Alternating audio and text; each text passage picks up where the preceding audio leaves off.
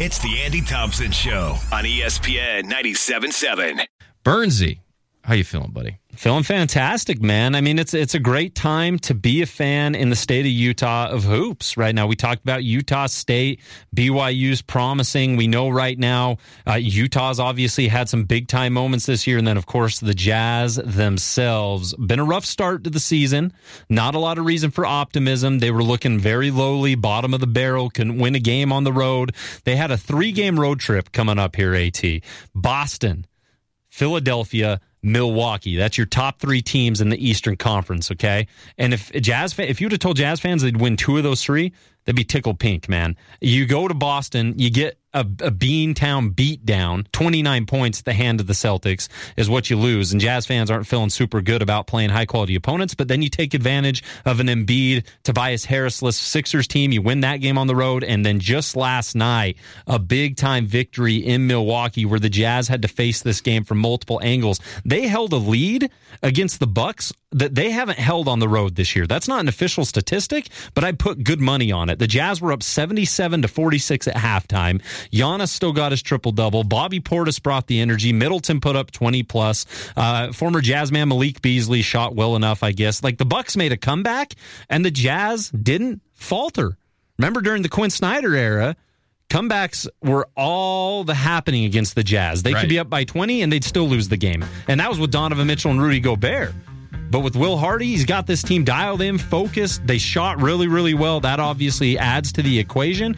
But a big-time performance on the road. I know Damian Lillard didn't suit up for Milwaukee, but one of the most impressive Jazz wins of the year because they had to handle it from multiple angles. Up big, the emotions of watching a team dwindle, get it all the way back down to 7 points, and still having the ability and resources to walk away with that. That's the mark of an experienced team, which the Jazz are not. They're obviously a rebuilding second-year team, and for them to get that victory was very impressive. They're now 18-20. They're in the 10th spot. They're only a half game out of the 10th spot. They're in the 11th spot, but the play-in is now looking like a very real possibility, and as the season progresses, still a lot of ball left to be played.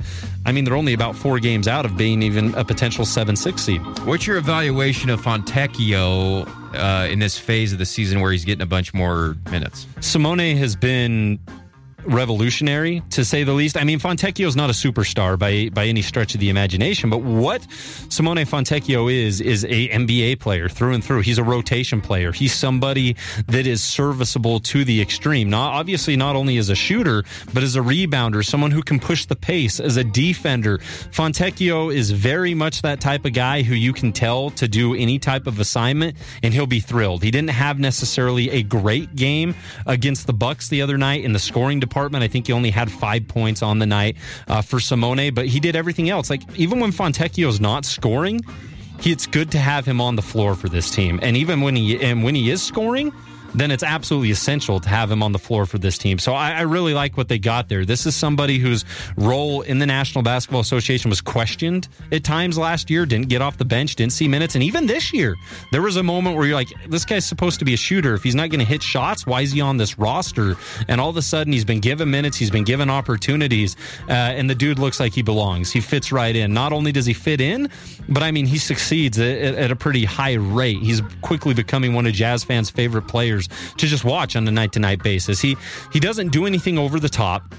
He doesn't do anything extra spectacular, but what he does is consistent, it's solid, and it's pretty dang reliable right now at this point for Fontecchio, so you love to see it. And then Clarkson and George both had great games off the bench last night. They did. Yeah, Clarkson, fantastic, 21 points for him.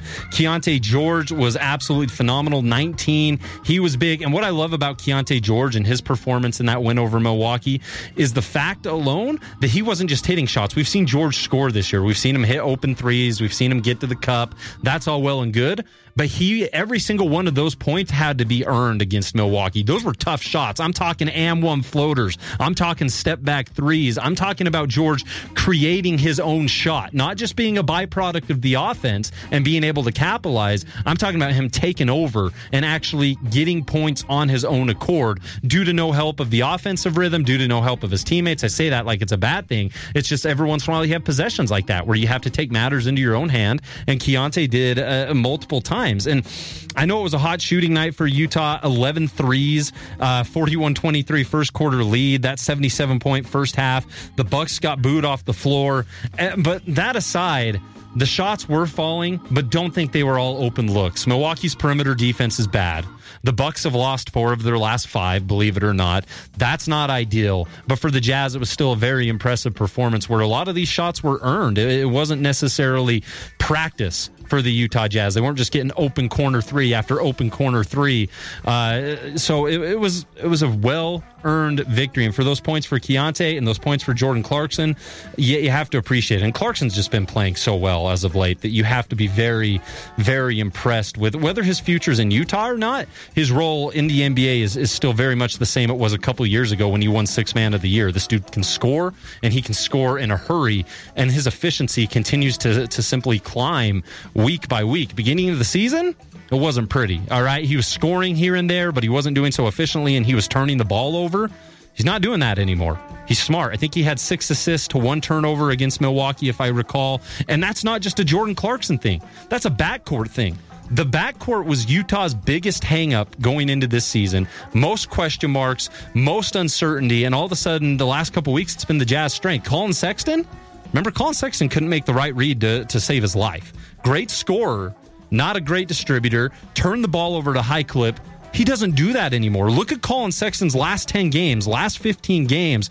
He's went from being somebody who you might be able to flip for a nice piece to someone who should seriously be considered a part of this roster long term. He's playing that good right now. If you look at Sexton, he's off the trading block. I fully believe so. Unless somebody offers something, his value has certainly gone up. So Danny Ainge would really have to like the return because, and it seems sustainable. It's been multiple games after game after game. It's not something that he did one time. And I think it's a byproduct of Coach Hardy because it's affecting the whole backcourt. More efficient scoring, less turnovers, higher assist numbers, a willingness to not take the first shot that's there, even if especially when it's contested, and to continue to move the basketball. And we've seen that from Sexton more so than ever before. So you have to appreciate it. What about Chris Dunn? Chris Dunn, man. Chris Dunn has been absolutely phenomenal since he took over a starting spot about 10 games ago. And Dunn, you have to tip your hat to him. This is a guy, obviously, last year signed to a couple 10-day contracts, gets a non-guaranteed contract the rest of the year. Jazz guarantee it for this season, okay? So he's in the lineup. He's projected as a starter in the preseason. Doesn't necessarily get that. His play's kind of sloppy. He returns back to the lineup. Taylor Horton-Tucker gets benched. Chris Dunn reemerges, and the Jazz are a different team. Chris Dunn can be the most impactful player on the floor by scoring 5 points. And that's exactly what he did against the Bucks. 5 points scored, hit both his shots, one inside the arc, one outside the arc. But the best thing about Dunn, he had 13 assists. His last 10 games where he started, that's his 3rd game of double-digit assist numbers for Dunn. And the Utah Jazz, since starting him, if we look at the 10 games prior to Chris Dunn starting, all right, the Jazz were averaging about 111 points a game and about 26 assists per game. You insert Chris Dunn into the lineup, who's not a scorer himself, and their scoring average jumps by about, they go from 111 to 122 just by having Dunn on the floor. Not because he's a scorer, but because he's willing to settle the offense down. He's willing to find the open man. He makes the offense click. He's not going to be a Taylor Horton-Tucker who wants to go to the rim every time and try to get his points. And THT's made strides in his own accord. But like Dunn just understands, these are the guys I got to get the ball to. This is the offense we have to run. Doesn't matter if I take 2 shots, score 5 points. I'm going to dish out 13 assists, and our offense is going to score about 11 more points than it was prior to this because I'm here on the floor. And the assist numbers have also jumped by about 5, and the Jazz are also limiting opponents by about 5 less than they were prior to Chris Dunn starting. You wrote in your column on sportsradio977.com how amazing it is that this, what had been a dysfunctional backcourt, over this stretch, just been remarkable. It's fun to see, man, because the backcourt was, remember, it was Lauri Markkanen, it was John Collins, it was Walker Kessler. That's Utah's front court. Those are your solidified players. You know what you're going to get from them. You're going to get points and rebounding from Markkanen. You're going to get blocks and rebounding from Kessler. We knew what Collins was prior to Atlanta, but what are we going to get out of Keontae George? What's Jordan Clarkson going to be like this year? Second year of a rebuild. May he want to go somewhere else when things go bad? We didn't know what was going to happen, and for a while there, it was bad. a lot of credit has to be given to Coach Will Hardy. We talk about the players and their development, but his willingness to shake up the starting lineup, bench dudes. You know where Taylor Horton-Tucker's been the last handful of games where the Jazz have been winning 8-2 in their last 10? He hasn't been on the floor. Hasn't seen the floor. And that's much against the wishes of Clutch Sports, right? Who represent Taylor Horton-Tucker. They want their guy on the floor, fellas. They don't want to see a clutch player sitting on the bench. And that's where THT is, especially in Salt Lake City. And he makes those moves. The starting lineup was rough to start the season. He's adjusted it. John Collins is now playing the 5, and that has completely transformed the offense in every way. Collins hasn't necessarily taken a massive step up, but it's made the fluidity of the offense significantly better. He's bringing Kessler off the bench. He's bringing Clarkson off the bench. He's starting Chris Dunn. He's starting Colin Sexton. These are not the lineups that Jazz fans probably would have predicted, but they're the lineups that work, and you have to tip your hat to Will Hardy for getting in the lab, getting his hands dirty, saying we're going to shift this up. I'm not sure if Clarkson, who has been a perennial bench player, necessarily wants to come off the bench this point in his career, but he has been, and he's been doing fantastic. Walker Kessler, a building block and untouchable, I don't think he was planning on coming off the bench, and he is, and it's working.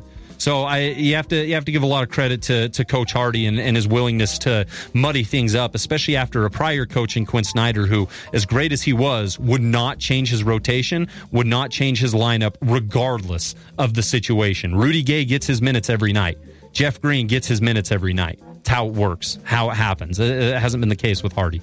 What's the most impressive stat over this kind of string of wins for the Jazz? I think one of the most impressive statistics that you can probably look at, other than the hot shooting that Utah had, they're 52.2 from the field, 45.5 from deep. That's their highest total on 44 threes attempted by about 18%. They've done that about 3 times this year. But I think you got to look at the schedule. And a Twitter user by the name of Mark kind of pointed this out. But he looked at the schedule and broke it down basically where if you pick any team in the Western Conference, Utah's played more road games than them. So if this 18-20 record and this resurgence is impressive to you, it's likely about to get more impressive because they have played more road games than, just an absolute variety of teams. Pick Spurs, anybody in the West. Blazers, Grizzlies, Warriors by 7. Wow. Suns by 8, he says. Kings by 7, Clips by 5. So yeah, pick a Western Conference team. The Jazz have played more road games. That means a lot more games upcoming at the Delta Center, where the Jazz are clearly significantly better. Starting tomorrow night against the Nuggets, both these teams are 8-2 in their last 10 games. Should be a fantastic battle. That's what's impressive, is the Jazz have been road heavy. They've had a lot of games that have not been to their advantage. I mean, you're talking a 3-game road trip against the top 3 teams in the East, and somehow, some way, they've actually overcome the last couple weeks. With a month and a half ago, Utah would have been obliterated. They would have stood no chance. So you see the growth as the year goes on for this team. All right, that's How About That Jazz with Rustin Burnside, brought to you by netsonfire.org. Quick break. We'll be back, close out the show. We'll have big game, correct any lies that we told today, and much, much more. We'll only have about 5 minutes. Quick break.